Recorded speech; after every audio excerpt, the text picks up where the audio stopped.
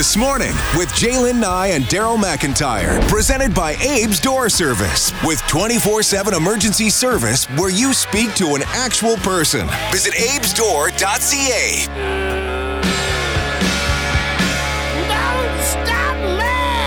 We've been talking a little bit about that earliest memory that you had, and I was telling you that one of the ones that I get triggered whenever there's and triggered in a good way by the rain. Whenever there's a heavy rain, of being a small child and dancing in the rain on the front lawn of my parents' house when I was about 3 or 4 years of age. And so I was asking you about yours. And Ian, no, it's not Ian. No name to this one, says, Jay, I don't know how old I was, but I remember vividly pushing Green Army men into the pilot fire of the furnace. Kids don't do this. I also remember Dad, after the fact, surprised I didn't burn the house down. That was his earliest memory. Lots of them coming in. We'll get to more of them throughout the show. Now, talk about memories. It was 10 years ago, June 19th, a massive low-pressure system stalled over the foothills of Alberta, and it brought a month's worth of rain in just one day. It was 18 hours of rain, dropped about 150 millimeters of rain on already saturated land. By the next morning, like the Bow River and other waterways just turned absolutely destructive. And at times, it was like 1,800 cubic meters per second of rushing water. Wrap your head around that. Across southern Alberta, the human toll, 5 lives were lost, along with $6 billion in property and infrastructure damage. So as this is the 10th anniversary, obviously, people are a little bit nervous. People looking back, there's some apprehension. Well, every year is a bit of apprehension as the anniversary of the flood comes up, because until we get proper flood mitigation facilities in place, it's still a significant risk of us being flooded. And that is Charlie Lund, who lives in the Sunnyside neighborhood along the Bow River in Calgary. Angela Kokott, of course, an announcer and producer at CHQR 770 in Calgary, our sister station, joining us this morning. Hi, Ange. Hi, Jaylen. How are you? Yeah, I'm good. Nice to talk with you. Thanks for getting up early and making time for us this morning. You were working. When this was going on. When you first, look back 10 years ago, what's the first thing that comes to mind? Well, it is funny because even when you were talking about your weather forecast, rainfall warning had ended, there always is that, rainfall, and it keeps going and it keeps going. And when it happened, the biggest thing that came to my mind was it was about 11 o'clock at night, and it had been raining all day, and there were concerns about watching the level of the Bow. But around 11 o'clock at night, someone was knocking on our door, and we're like, what? And so it was my neighbor who lived in Sunnyside. You just mentioned Charles, his comment, which is just down the hill from my neighborhood. And she was there with her 2 teenage boys and said, Ange, we've just been evacuated from Sunnyside, so can we stay the night? And we realized, it's getting really serious, because Sunnyside is right along the Bow. And the fact was, about 10 years earlier, I had moved from that community, moved up the hill into my current neighborhood, and realized that, the river is getting that high. So instantly, when I remember the flood, I think of my good friend coming here, and it became very real right then. Yeah, very real, very fast. So for you, did you have to leave? Were you ever evacuated, Ange? Fortunately, no, because we were higher up on the hill. But, the next day, you talk about what the Bow had done. Everyone in the neighborhood walking around and seeing the trees that had been pulled down into the river. Huge chunks of the river had been eroded, ripped away. Trees jammed under Center Street Bridge. We couldn't even walk on the lower deck. So, and I still remember it was almost like walking around as zombies, because people would be looking at each other and just, what just happened? And it did happen so quickly. That's the frightening part. So, Angela, so it's happening in your home community, and of course, south of Calgary as well. And as a journalist, as an on-air personality, as a producer, your job was also to cover it. Give me an idea what that was like.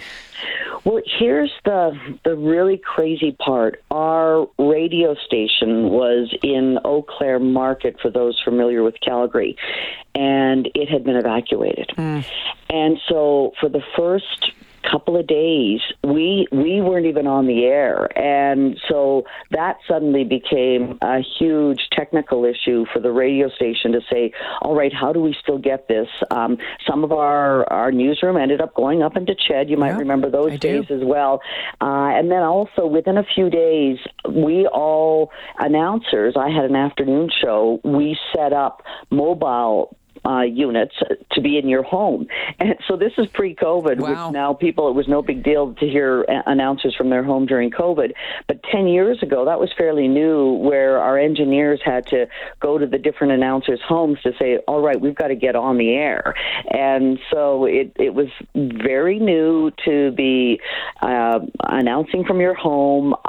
We were in that situation, it had to be at least 2 to 3 weeks, possibly a month. It was a long time, but I even had I'd have a monthly interview with a police chief or Mayor Naheed Nenshi, and so they were coming to my home, which was all very unique. But yeah, in those first early days, the station was scrambling. We had a temporary station up at McMahon Stadium, so yeah, it was tough when you were thinking right away you wanted to be reporting, but the station, we couldn't even get into it because of the evacuation and the water that was rising around the station. Take a look back before I let you go here, Angela, about how the community, though, came together and helped everybody. It was like got in there and said, okay, we need to clean this up. And I know even up, fire departments from up here and went down to Calgary. But as always, we see in situations when people need help, you put the call out and they're there. Exactly, and I think that was the big thing. Tragedy, unfortunately, or as a blessing, brings communities together. And I know because I was working at the time, but my husband and our son would just walk down the hill into Sunnyside because people, when the waters receded, left behind, sodden mattresses, photo albums. So you'd walk down into these communities, whether it was Bowness or, as I mentioned, Sunnyside, and you just saw people's lives on the sidewalks, and they were dumbfounded. But it was beautiful to see how people would come together to say, sure, I'll just come and help you pull things out of your basement, or people were bringing donuts, or, it was incredible that to get over that shock, everyone just said, we got to pitch in here. And you'll remember that it was within 2 weeks that the Saddle Dome that had been flooded, it was cleaned up. The stampede went on, hell or high water, the saying they had. So I think it was pretty cool to see the communities come together and really say, we're going to get through this. Angela, thanks for this. I sure appreciate it. You bet, Jalen. Yeah, take care. Angela Kokott joining us this morning, of course, announcer at CHQR 770 in Calgary, on the air afternoon show during those floods 10 years ago. Now, we know High River was one of the hardest hit communities. It saw whole neighborhoods wiped out. We'll head to High River next. Tell me, did you sail across the sun? Did you make it to the Milky Way to see the lights all faded and that heaven is overrated? Tell me, did you fall for Abe's Door Service, where service is their specialty. Proud sponsor of This Morning with Jalen Nye and Daryl McIntyre. yourself out there? All right, we are taking a look back 10 years ago, 10 years after the 2013 flood in southern Alberta. And we talked to Angela Kokott in Calgary about the situation there. But we've talked as well about High River being one of the highest or the hardest hit communities. The deaths of 4 people in and near the town. Whole neighborhoods in that community were wiped out. Many residents there had no place to return to. Well, things have changed dramatically over the past 10 years. And the mayor of High River, Craig Snodgrass, joining me this morning. Mayor, thanks for making time. Morning. How are you? I am really well, thank you. Now, you became mayor in November of 2013, so a couple of months afterwards, after this happened. Where's your head at on this 10th anniversary? When you take a look back, what do you think? Well, I'm looking back as successfully with the kind of the way we started things, with priority one being safety and security of our community, and making sure that we got as much done as we possibly could before another event came. And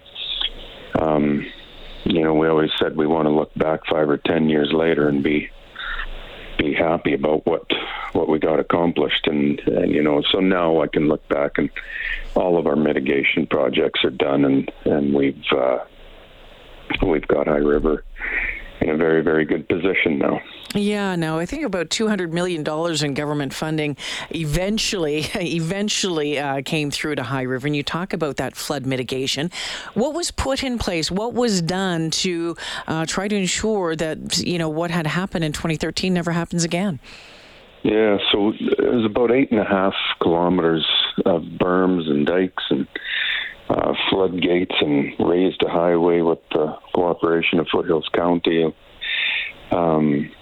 Raised a piece so that, remember, with the Hamptons and Sunshine areas, so that they don't flood again. But as well, the big ones, removing the homes out of the Beechwood neighborhood and the Wallaceville neighborhood. So that was about 100 and I can't remember exactly, but about 150 homes that were